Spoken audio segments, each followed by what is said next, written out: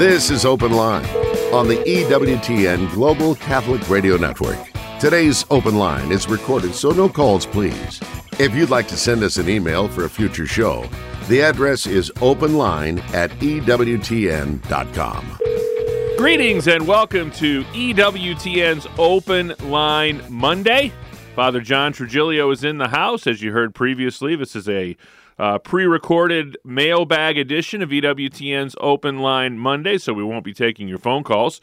But if you'd like to be part of a future mailbag program, feel free to send us an email to openline@ewtn.com. That's openline@ewtn.com, and put something like Monday or Father John in the subject line, and we'll get it to the appropriate location. I'm Jack Williams. Rich Jesse is our celebrity producer today for this mailbag edition of Open Line Monday, and your host from the Mount St. Mary Seminary in Emmitsburg, Maryland, is Father John Trujillo. How are you? I'm doing well. How are you? Terrific, thank you. This mailbag's getting heavy on my shoulder, so let's start emptying it out. Okay. Ronald writes in, someone asked if angels can share the divine nature. I think you missed the question. St. Peter says that we can partake of the divine nature through our union with Christ. Are angels non-participants in this divinization? Wow, very theological question. I might use that on my next exam for the seminary. Yeah, because it's a good question because St. John Chrysostom talks about the divinization of humanity because of the hypostatic union of Christ. You have the human nature and divine nature united to the one divine person. But metaphysically speaking, there's angelic nature, there's divine nature, and then there's human nature. Now, we share qualities in that in human nature and angelic nature, there's an intellect and a will. The angelic intellect, though, is completely infused, whereas you and I, we learn things by abstraction. We both have a free will, and God, in Father, Son, and Holy Spirit, in the Trinity, has a divine intellect and a divine will, but his intellect is infinite as well as his will is omnipotent. We share insofar as that Jesus shares our human nature. In one sense, you could say that we were raised above the level of the angels because we can look at Jesus and see our brother because he shares our human nature, whereas angels, Jesus never took on an angelic nature. So in a spiritual level, we sort of got bumped up above them because of that. But metaphysically speaking, they still are more powerful, more intelligent, more subtle, more beautiful than we are, but it doesn't go to their heads, so to speak. So philosophically, metaphysically, we want to keep those three distinct, but at a spiritual level, we certainly want to say that, and that's what one theologian speculated is why Lucifer and a third of the angels rebelled, is that God proposed to them that he was going to create human beings, they would fall, and he would redeem them by sending his son who would take on a human nature. And Lucifer and the other angels said to themselves, well, they're below us, so you're insulting our nature by becoming one of them and then raising them above us. It would be like a human being getting bent out of shape that, God became an amoeba or something like that. So, yeah, you got to make those little distinctions there between spirituality and philosophically speaking. Brian writes in, hello, I've been in the process of searching for new employment. I've been presented with an opportunity to work at a facility that builds missiles for the government. It would be a good opportunity for me, but when I think about where those missiles will end up, I'm not so sure. What is the Catholic teaching on this kind of employment? Okay, well, that's a fair question. You're not forbidden to work in any military complex, whether it's the building of missiles or ammunition, because, first of all, it's not even considered material cooperation evil, because if they're used for a defensive purpose, to protect the country from invaders, unjust aggressors, that's a legitimate cause, and you're hopefully working, and we even changed the name of, it used to be the Department of War, now it's the Department of Defense, because you're working to defend the nation. So if they're used immorally, that wasn't your decision to do that. Now, working on something that is intrinsically evil would be, and again, there's lots of good arguments for the moral use, defensively speaking, to deter unjust aggression. But if you're working on some biological weaponry, there's where I would say you would need to step back because, if they're ever used or misused, even though we were using them from a defensive standpoint, sort of a deterrent issue. You could make a cause for that, but it's just too easily misused, and I think we were trying to get rid of as many stockpiles as we were. But working in a missile factory, particularly here in the United States, where I would be a little bit more circumspect is if you're in Russia or China, they're not necessarily only thinking and planning on using those defensively. They also have a game plan for offensive use. But here in the States, I don't think you have any reason to worry about that. Again, it's a very special mailbag edition of EWTN's Open Line Monday. Kay writes in, I am raised Catholic, then was married in the Methodist Church. My husband is Methodist, and he doesn't want our marriage convalidated in the Catholic Church. Will I be denied confession and communion forever?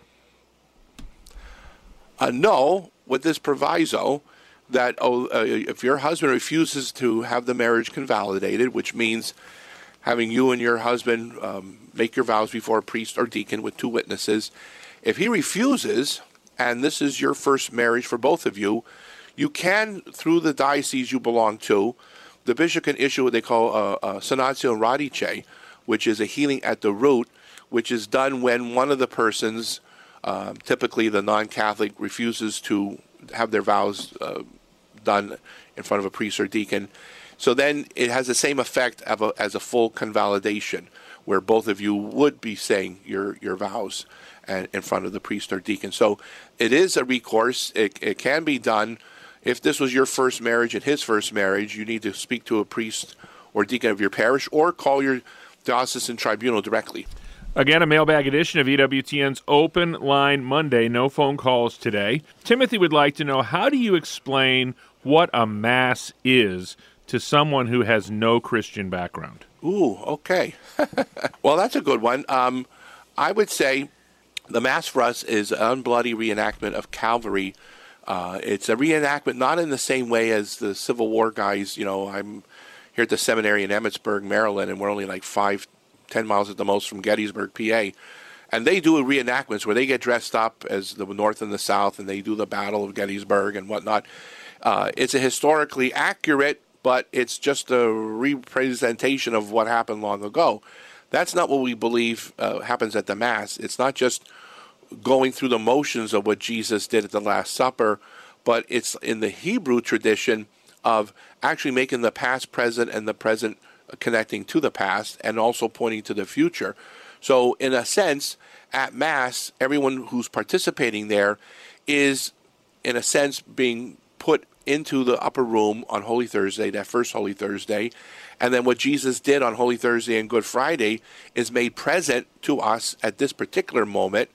And it's the separate consecration of the bread and the separate consecration of the wine into the body and blood of Christ. That separation of body and blood is how we reenact the death of Christ, because separating body from blood results in death. But Jesus didn't stay dead. He rose, and that is almost immediately after the priest separately consecrates. Jesus doesn't stay dead. He's risen. And we used to say, as one of the moral acclamations that got removed because it wasn't translated, it didn't come originally from the Latin, was Christ has died, Christ is risen, Christ will come again. He's risen, so we don't receive dead flesh and blood. We receive the living, resurrected body, blood, soul, and divinity of Christ. So it's more along that line, like in the Hebrew or the Jewish religion. The Passover is more than just a reenactment. It's actual participation in what happened for us as Catholic Christians. This is what the Mass is for us. It's a connection, a union with Holy Thursday, Good Friday, and Easter Sunday all rolled into one. Again, it's a very special mailbag edition of EWTN's Open Line Monday, so we won't be taking any phone calls today. Father John Trujillo is in the house. And Father John, we got about a minute left here in this segment. And going back to the question about the Methodist marrying the Catholic, the irregular marriage situations that we find people asking questions about frequently, to me, really sort of accentuate the importance and the lack in many cases of formation prior to marriage, and this is something that really should be taken more seriously than I think a lot of us do, huh? Oh, yeah, that's why the Catholic Church requires in many dioceses a minimum of 9 to 12 months, if not more, of preparation for the sacrament. So we tell people, don't call the church last. Call the church before you make any plans with the caterer and with the venue and all the other stuff that they typically do, because one, we're not guaranteeing any date, and two, we want to see that the couple puts the spiritual before the physical. And and like you said, pre-Cana is not something to get out of. A lot of times couples say, "Hey, Father, what does it take to get out of pre-Cana?" I said, "Go into pre-Cana, get you out of pre-Cana." Very good. I mean, how long was your pre-Cana, Father? 8 years? 12. I was 12 in years. seminary. There you go. On behalf, well, what am I doing? We'll be back in a minute. It's a very special mailbag edition of EWTN's Open Line Monday with Father John Trigilio.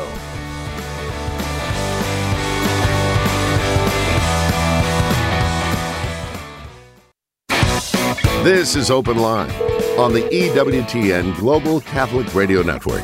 Today's Open Line is recorded, so no calls, please. If you'd like to send us an email for a future show, the address is openline@ewtn.com. Back to the mailbag we go. Stan would like to know, what can I do to increase my faith? Go. Okay. Well, there's a wonderful adage that was in the Baltimore Catechism: why did God make me? God made me to know, love, and serve him in this world so as to be happy with him in the next. So to increase your faith, the more you know about God is going to be very helpful. So increasing your knowledge of the faith, reading the catechism, reading sacred scripture, reading commentaries on sacred scripture, lives of the saints, okay, papal encyclicals, and so forth. So reading more, learning more is the first step. And then to love God, certainly by showing your love in participating in the sacraments, making holy hours, devotions, and that. And those things will help you increase your faith, to know, love, and serve God. And the best way we serve the Lord outside of giving him full public worship is in practicing the spiritual and corporal works of mercy. So our faith can be increased by our being more receptive to God's grace. But again, using our intellect, our will, and our heart is what's important. Again, it's a very special mailbag edition of EWTN's Open Line Monday, so we're not taking your phone calls today. From Rome to your home, with news from EWTN's Vatican Bureau, you can watch all the important events from Rome, even if you don't have TV access. Using the latest technology, we've made it possible to watch the latest news from the Holy See, all delivered directly to your home via live streams. Watch live on EWTN's YouTube, or follow us on Facebook, Instagram, and Twitter.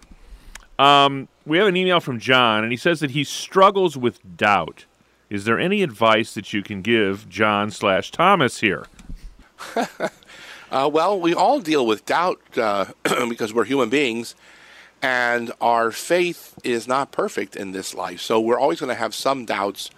Like Mother Teresa, she never doubted the existence of God, but she had a period, 7 years of desolation, where she doubted that God cared, that he was interested. Now, intellectually, she knew that wasn't the case, but emotionally, she felt that. And it's the same with, our human relationships. Sometimes we question not that our mom or dad loves us, but we question, do they love me enough? Or do they love my brother or sister more than me? That's part of the human condition. And so anyone who says they have no doubt whatsoever, I said, well, that's only a singular grace that God could give you. Everybody else is going to have questions. And I think it was Father Benedict Rochelle of happy memory coined this phrase, faith doesn't give us the ability to have all the answers, but gives us the ability to live with unanswered questions.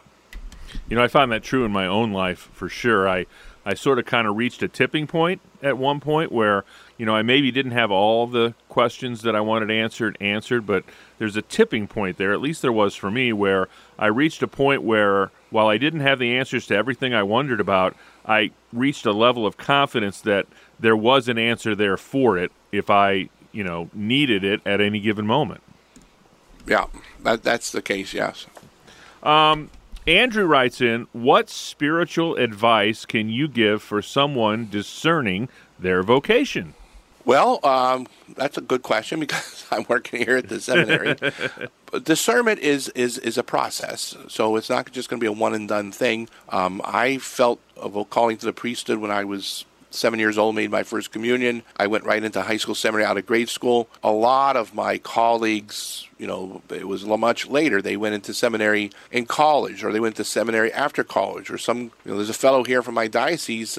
He's 1 year older than me, 61, and he'll be ordained a deacon, God willing, in a month or so. The age is irrelevant. It's when you start to feel in your heart, especially through prayer, that God is calling you to serve the church through the ministerial priesthood.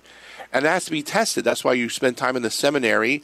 The faculty and the bishop of your diocese discern themselves, and you discern yourself. Do you feel called? And then they discern whether there's evidence of a call, that you can live a life of holiness, a life of simplicity, a life of celibacy and obedience. And then there's that process of asking yourself, and in prayer, especially through prayer, am I capable of doing this?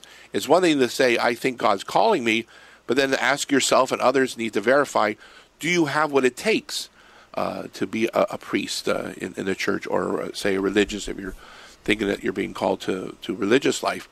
So it's a process of prayer, of study, and also of walking with the Lord. And one of the phrases that we see a lot now in the new documents from Rome for seminaries is accompaniment, that the priest formators that work at the seminary, our job is not just to examine you, to observe you, but to walk with you and to guide you in that way, to say, okay, here's areas you need to improve upon, so that God willing, if you do get ordained to the priesthood, we want you to be the best that you can be.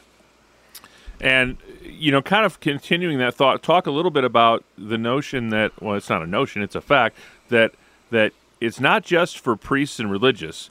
Everybody has a vocation, and everybody should discern and ask God what that vocation for them is, shouldn't they? Exactly. It's not, sometimes people think it's by default.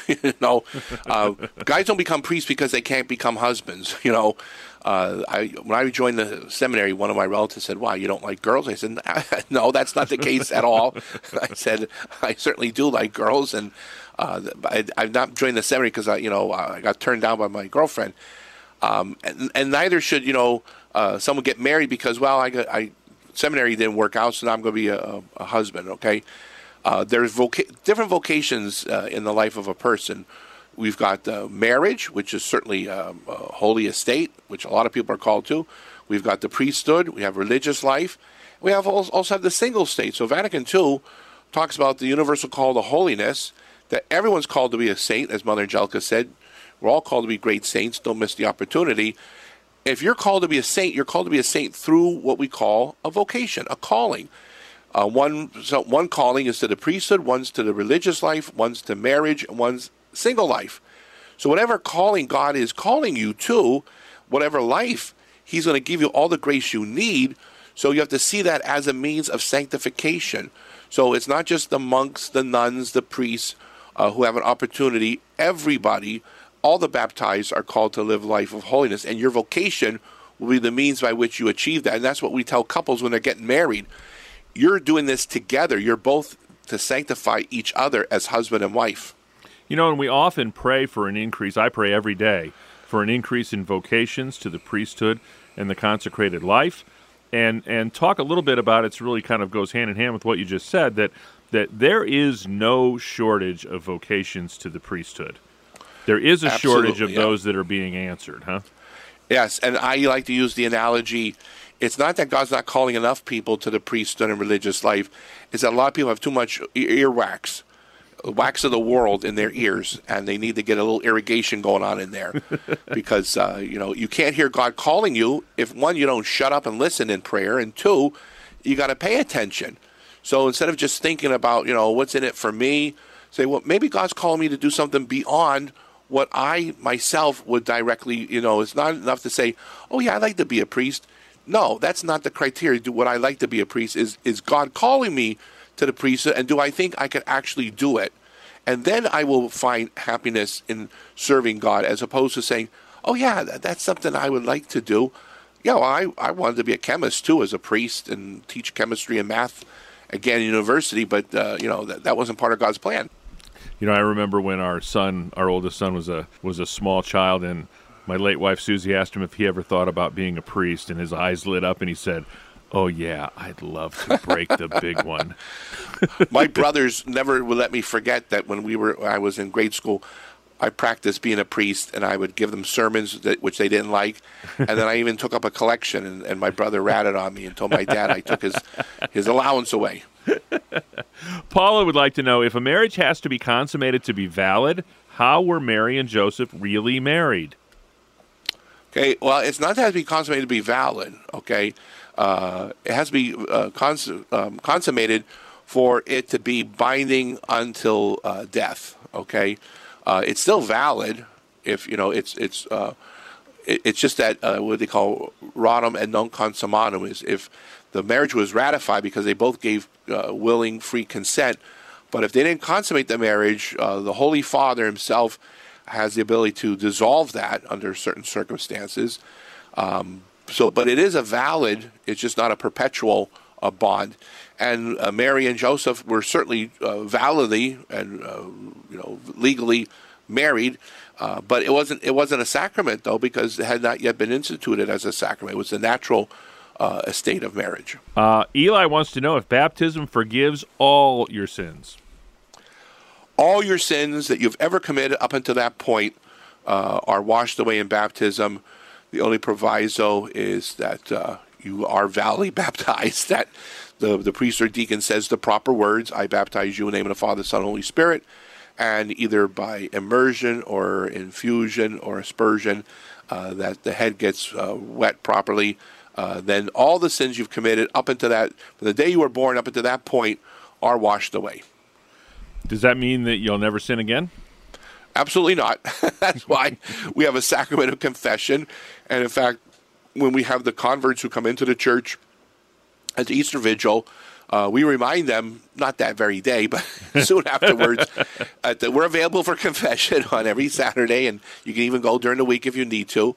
And believe it or not, people actually will come to confession soon after they're baptized, because they realize, it's not easy to stay in the state of grace perpetually. Yeah, and in days gone by, people, I think the Emperor Constantine comes to mind, would put baptism off sometimes until they were on their deathbed for fear of sinning after the fact, before we really understood the sacrament of reconciliation, huh? Oh, yeah. Plus, he also was honest enough to realize that once he got baptized, he'd have to clean up his act. So he postponed baptism until he was old and decrepit. And when you're the emperor, you could do that because people are always making sure that you're okay. But when you're Joe Schmo from Buffalo, and no one's going to be checking your blood pressure every day, you're taking a chance, a roll of the dice that you're going to live long enough to be able to repent and be baptized. So we advise people not to do the Constantinian method.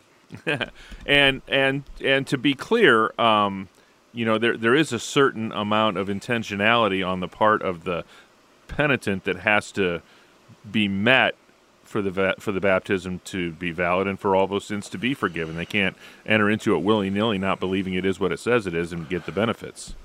Yes, they have to believe that this is going to be real. They have to be sorry, for their sins. So if someone goes into being baptized and, let's say they're in an adulterous relationship and they intend to keep that adulterous relationship, well, that's a sin of sacrilege, okay? They're validly baptized, but they're committing the sin of sacrilege because they have no intent for purpose of amendment.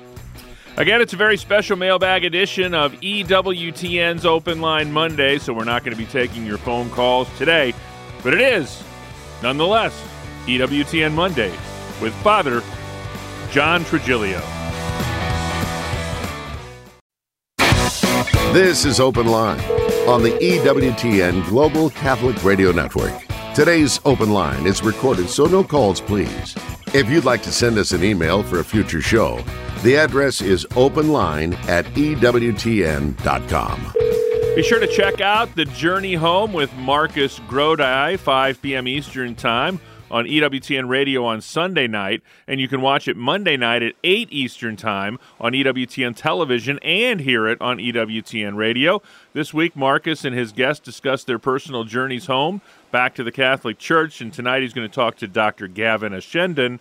That's The Journey Home with Marcus Grodi, Monday night, 8 p.m. Eastern Time. That's tonight, right here on EWTN Radio and Television. Again, it's a very special mailbag edition of EWTN's Open Line Monday because Father John Trigilio places his faculty responsibilities above us. We're not too wounded, but we're. I want to get paid. You do have to eat. There are certain. Yes. You are not pure spirit, as they say. So, yes. Carl writes in. He says, "How do we reconcile?" This is a good question, and this is right in your wheelhouse. How do we reconcile predestination and free will? Okay. Well, there's a Catholic idea of predestination as opposed to the one Calvin came up with. Calvin's predestination was absolute, that God predestined some to hell, some to heaven. The Catholic idea of predestination is that those who are going to heaven, God is predestined, but he does not in any way impinge on their free will. Now, that's a mystery because the free will is always intact, and yet you ask yourself, well, how could he infallibly ensure that this happens without affecting their free will?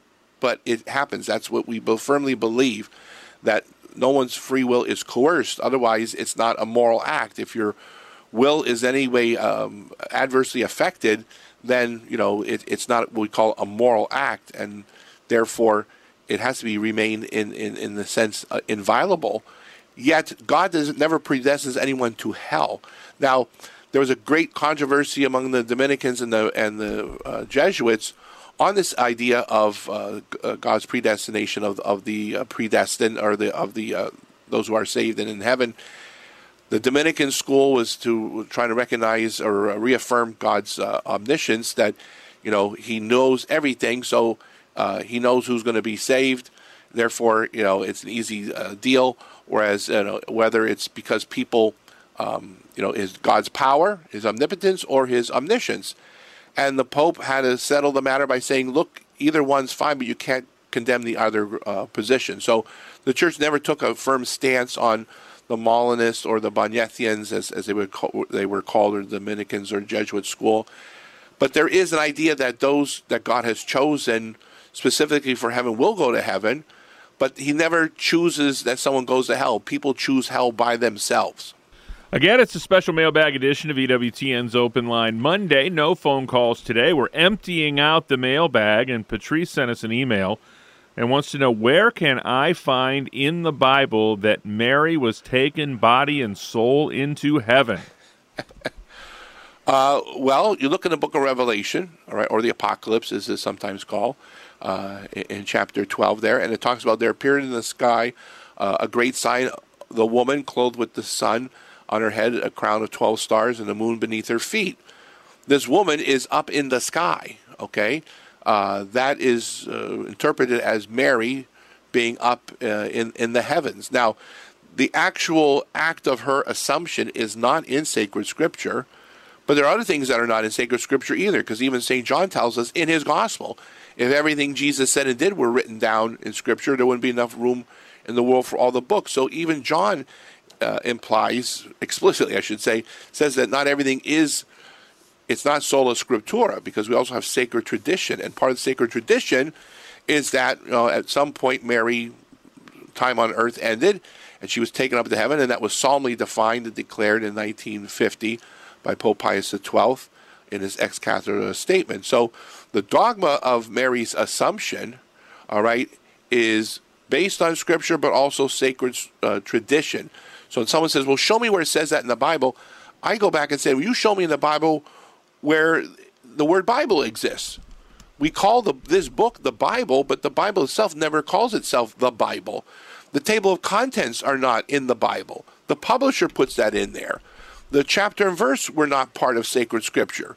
An English archbishop penned those in there for us, which makes it very convenient. So when you say John 3:15, you know what you're talking about. So if it's sola scriptura, you're limiting yourself to only half of what's going on. Not to mention, what would the first century Christians have followed? Exactly. while the New Testament scriptures were still being written. It's a mailbag edition of Open Line Monday with Father John Trigilio. Speaking of the scriptures, Mark would like to know why we do not adhere to rules and laws in Leviticus anymore. Well, because we're in a new dispensation. We're in the new covenant. The word covenant and testament are interchangeable. So the old covenant, the Old Testament, applied up until the time of Christ. And Jesus came, he ratified the old, and he established the new. So remember, they had the Council of Jerusalem. There was an argument among the early Christians and the apostles themselves. Should new converts who are not Jewish, because the Jewish converts obviously maintain the Mosaic law, the dietary rules, and so forth. What about these pagans, these Gentiles, these Greeks and Romans? Should they be circumcised? Should they obey the Mosaic dietary laws, which they never did up to this point because they were pagan? And it was decided at the Council of Jerusalem that no, they did not have to become Jewish in order to become Christian. And so even though the early Christians were predominantly first Jewish, they carried that over. But then when the Temple of Jerusalem was destroyed in 70 A.D., you have the expulsion of Christians from Judaism. It then became completely autonomous, and there was no longer even the inference of obeying the Mosaic law because it was no longer necessary. Andrew would like to know, why isn't same-sex marriage allowed in the Catholic Church? It's not allowed for the same reason bigamous marriages are not allowed, or incestuous marriages are not allowed. Okay, we're not making any moral judgment on the person themselves as a person. We're saying the institution of marriage, as defined by God in the sacred scripture and sacred tradition and Holy Mother Church, is that marriage is a permanent covenant between one man, one woman, which would be faithful, which would be permanent, and, God willing, fruitful.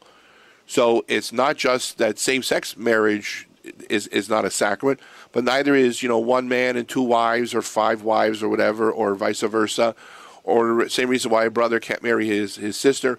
There's people who would want bigamous or incestuous unions, and, just because somebody wants it and thinks there's nothing wrong with it, doesn't mean that that's marriage. Marriage is created by God, and the state doesn't define marriage. The state is there to uphold and defend marriage, because marriage is the source of the family, and the family is the building block of society, whether it's civil society or ecclesiastical society that we call the church. And we've got, Michelle has written in, and normally we have a one question per customer rule, but on this mailbag edition, we're going to empty it out. We're going to this is a dream day for Michelle. We're going to answer all of her questions. Okay. She says, "Good day, Father Trigilio. I have several questions and hope you can answer them for me." Okay. Number one, and I'll ask them one at a time and let you respond. Okay, good. When there is a vigil mass, can you replace the vigil mass readings with the daily mass readings? Are the readings interchangeable? Liturgically, you have to keep the readings that are assigned for that day. If you go to a church where the priest or the deacon or whoever is there did not, let's say you're going for the vigil mass for Sunday and it's a Saturday afternoon, and whatever is going on, they decided just to read the daily readings, you do not have to go to Mass again, because your obligation was to go to Mass, and you did. You went to which you perceived to be the vigil Mass, and if they don't use the right readings, that's the fault of the priest, the celebrant, whoever is in charge of that. But liturgically speaking, it has to be what the church has assigned for that day, and for vigil masses, it's for the feast. The celebration is for the following day.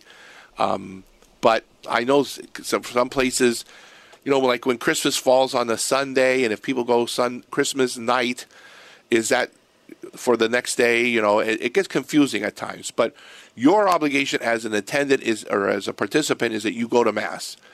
The celebrant and the people planning and the main actors of the Mass, it's their obligation to make sure that the proper prayers and the proper readings are done. Her second question, and I'm not sure she worded this exactly the way she wanted to, but you can just cover all aspects of this, all right? So she said, when the Feast of the Immaculate Conception falls on a Sunday, it is not replaced. Sunday Mass is celebrated. Is it because it falls within the Advent season? What was the feast again? The Immaculate Conception. Yeah, because Advent and Lent are pivotal celebrations in preparation for Christmas and Easter, the Immaculate Conception, just like another solemnity, like say the Annunciation, these feast days, in a sense, get bumped through the higher-ranking Christological celebrations of Advent and Lent, and so even like Saint Joseph, his day, it's a holy day of obligation in many places. Here in the United States, it's not, but up in Canada, it is. It gets bumped to the following, like the nearest Monday. It's only because Advent and Lent have that priority of. Now, that's not the case, I believe, in the Eastern Catholic tradition, in the Eastern Church, the Byzantine Church. They will keep the feast of, the Immaculate Conception or of, the Annunciation, even if it falls on Holy Week. In the Latin Rite, we do not. Now, if it's outside of those time frames, in ordinary time, then yes, the Marian solemnity will take precedence over the Sunday if it's ordinary time. And then her final question is, when a divorce occurs between two Christians, not Roman Catholics, but they want to remarry in the Catholic Church, do they require an annulment by the Church? Okay, if they were divorced as Protestants and now want to get married, and now they want to become Catholic, is that the question? I think it's a little unclear. Okay. Why don't you cover both scenarios? If they want to marry each other after they've been divorced, or if either one of them wants to marry someone else. All right. The easy scenario is, let's say you got two baptized Protestants. They were married, validly. Which in the Protestant tradition can be by almost anyone, and then they get divorced, and then they become Catholic. They do not need to remarry each other if that's what they want to do.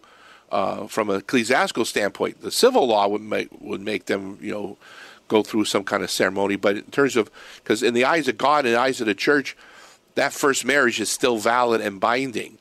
That's why they would need an annulment if they were going to, after they got civilly divorced and wanted to marry someone else and have that marriage recognized by the Catholic Church, then they need a decree of nullity. All right, very good. So we got Michelle taken care of. It's a very special mailbag edition of EWTN's Open Line Monday. We're not taking your phone calls today. We're emptying out the mailbag. Arnold writes in, why would the devil prompt Judas to turn against Jesus? Didn't he know that Jesus' death saved us? Well, the devil is the epitome of hubris, all right? He's full with pride, and it goes right to his head. And so even though Jesus' death was salvific for us, it was still a sin for Judas to betray Christ. And so the devil looks at the big picture and the little picture. So even though some good flows from things, even when things are done that are not good, he's going to go for the personal guilt aspect of it. So Judas could have said no. He could have also repented. He did neither one. He didn't say no, and he didn't say I'm sorry. So it was in double jeopardy, so to speak, there. But what happened was that Jesus did die for our sins. So that was a good thing. But it was not that it didn't have to be done at the betrayal of Judas. He could have it could have still been affected another way.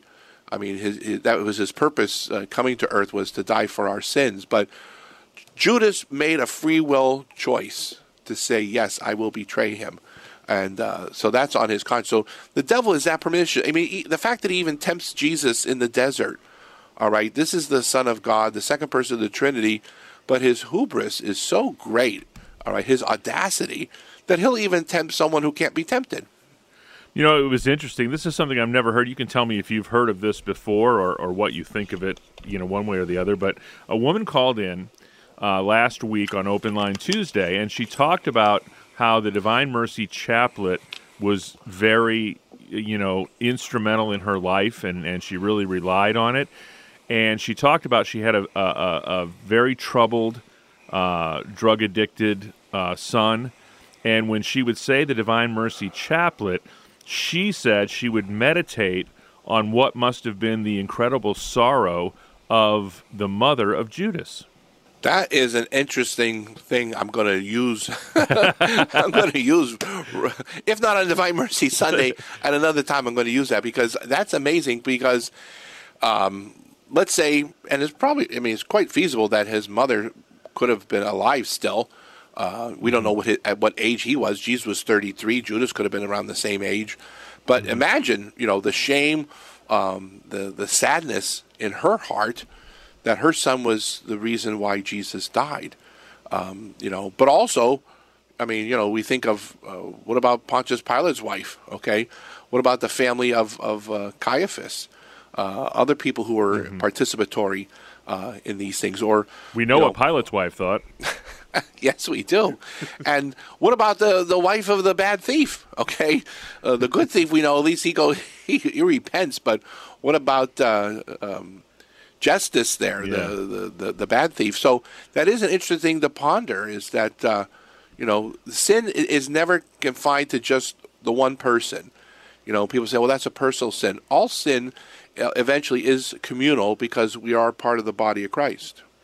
And then here's a question that we get from time to time from Jeffrey, and he says that I understand that we will be judged based on what we know.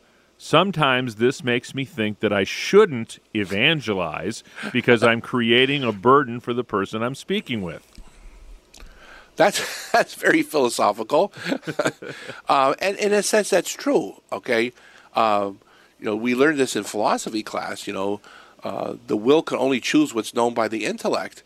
So the more you know, the more responsible you are. But conversely, you don't want to say, well, I want to remain as ignorant as possible, because you're keeping it at a very simplistic level, because the more you know, the freer you are, because you have more to choose from. So that's why, the obligation to evangelize, to spread the news, to teach the faith, it's not just so that, we say, okay, now these people are morally culpable, but it gives them a better choice to make. Because if you only know A and B, you can only choose A and B. But if you know A through Z, now you've got more choices. But also, if you know what's good and what's bad, all right, you're able to choose better because you know the goods that are available and you know the evils that are possible. And then Mary is in conversation with a friend of hers who constantly comes back to her with, I would give a lot more credence to the teachings of the Catholic Church if the hierarchy were not living in luxury. Well, it's a good point, but it's also, in one sense, irrelevant, because if somebody is living an opulent life, whether it's morally or immorally done, that's on the onus on the person, on the hierarch himself. Okay, he should be living a more modest, humble life. But even if he's not, the truth is the truth. So someone, as evil or wacky as, let's say Charlie Manson or Adolf Hitler tells you 2 + 2 = 4, that's right. Okay, what they speak is the truth, even though they're, they're immoral as you could possibly get. But that's not the sole criteria. You certainly would prefer that the person who speaks the truth, whether it's metaphysical or logical or supernatural truth, that they also coincide with a moral life. So the onus is on, the hierarchy to correspond their life with what they say and teach. But for the recipient, our end of it too, is that, I have to be not concerned the moral state of the person telling me the truth. I need to incorporate the truth as I hear it and learn it, and then make sure I conform. So I cannot say, well, that person who told me they're a bad person. But what they told me could be true. And that's what I need to distinguish. I know sometimes people say, well, that doctor has bad bedside manner. Well, maybe he does. But if he's the best cancer doctor in the world, you're going to go to him. because he's going to know what to do, or she's going to know what to do. I know a lot of people say, well, the Catholic Church, we have these bishops and cardinals and whatnot, and they live, decadent lives, whether they're through bad, scandalous behavior like we've seen in the past, or, as we saw in the Renaissance time, they live very, opulent, hedonistic lives. It has nothing to do with the truth that they were teaching or even the validity of the sacraments they were celebrating. That's on their conscience. But the beauty of our faith is that the veracity of the truth and the effectiveness, the validity of the sacrament are irrespective of the moral state of the person who's celebrating. Yeah. It's funny when you say that. It reminds me when my late wife, Susie, was first diagnosed with pancreatic cancer. We were referred to a surgeon, and unfortunately, she never improved to the point that we were able to avail ourselves of his services. But I remember walking out of that meeting with him, and we were talking on the way out, and I said, he was pompous and a little bit arrogant, and that's quite frankly exactly how I like my surgeons. Yeah, you want them to do what they're there to do. That's right. That's right. Jennifer writes in, what are the most powerful stories of visions of Mary or the saints? I want to know more about this. Well, there's just so many. Yeah. I would say start with the easy ones. All right, like the fully approved apparitions of Our Lady, like Lourdes and Fatima, Our Lady of Knock, all the ones that have the good housekeeping seal of approval, as we would say. I mentioned that the other day that seminaries didn't know what I was talking about. As you guys, live in a time warp. Does that magazine even exist anymore? It doesn't. Okay, I there don't think so. But those are fully approved. But again, it's private revelation, so you are not obligated to accept it because it's not de fide. It's not an article of faith like the Incarnation or the Assumption, Immaculate Conception, and Papal Infallibility. Those are all things, non-negotiables that we have to believe. But the Church officially approves of these particular apparitions of Our Lady or the miraculous medal. There's so many of them. There's some others that are questionable. That doesn't mean that they're evil or wrong. Some of them may be. There may be some deception going on either by the devil or by the person themselves, or there may just not be enough conclusive evidence. So you can't just presume it's either true or false. It might be something in between. But start with those main ones that are easy. Our Lady of Guadalupe, that's a fantastic one. There's more people go to Guadalupe Shrine in Mexico than in any other Marian shrine in the world. I did that for our book, Catholicism for Dummies, so I know it to be true. And I think one of the important points to be made here, and you can agree or disagree with me, is that whether we choose to believe an apparition or private revelation, or whether we choose not to believe a particular private revelation or draw any strength from it, as long as it's within the purview of Holy Mother Church's parameters, it's very important that we not cast aspersions on those who have made the other choice than we have. Absolutely, because, again, if somebody denies a defined article of faith, then that's heresy. But if you say, I choose not to believe something that is optional, that's your choice. So if you don't believe Mary appeared in Lourdes, you're free to do that. I personally think she did, but I cannot say, well, you're wrong or you're a heretic, because it's not de fide. All right, and I can give you my explanation why I believe it. I can encourage you to go. I can show you all the benefits, but I cannot require you to believe or go. And finally, Richard wants to know, why doesn't the Church believe that faith by itself is enough to earn salvation? Because it's never stated that way in Scripture. Faith alone is not a phrase in Scripture, except St. James has said it is not by faith alone. So the sola fide of Martin Luther was never part of divine revelation, whether sacred Scripture or sacred tradition. That's not to say that faith is inconsequential. We say faith and works that are motivated, empowered by grace. So it's, again, Pope Benedict Emeritus said it so well. It's not either or, it's both and. So when someone says, well, faith alone was coined by, just like sola scriptura was coined by Martin Luther, not by Holy Mother Church. Father, would you leave us with the blessing? Absolutely. Benedicat vos omnipotens Deus, Pater, et Filius, et Spiritus Sanctus. Amen. Amen. On behalf of our host, Father John Trigilio, our celebrity producer, Rich Jesse, I'm Jack Williams. Thanks so much for tuning in. Back at it live with Father Wade Menezes tomorrow, talking faith, family, and fellowship. Father Mitch Pack was in the house on Wednesday. Dominican Father Brian Milady joins us on Thursday, and we'll wrap things up this week with our very own Vice President of Theology, Mr. Colin Donovan. Until we get together tomorrow with Father Wade, God bless.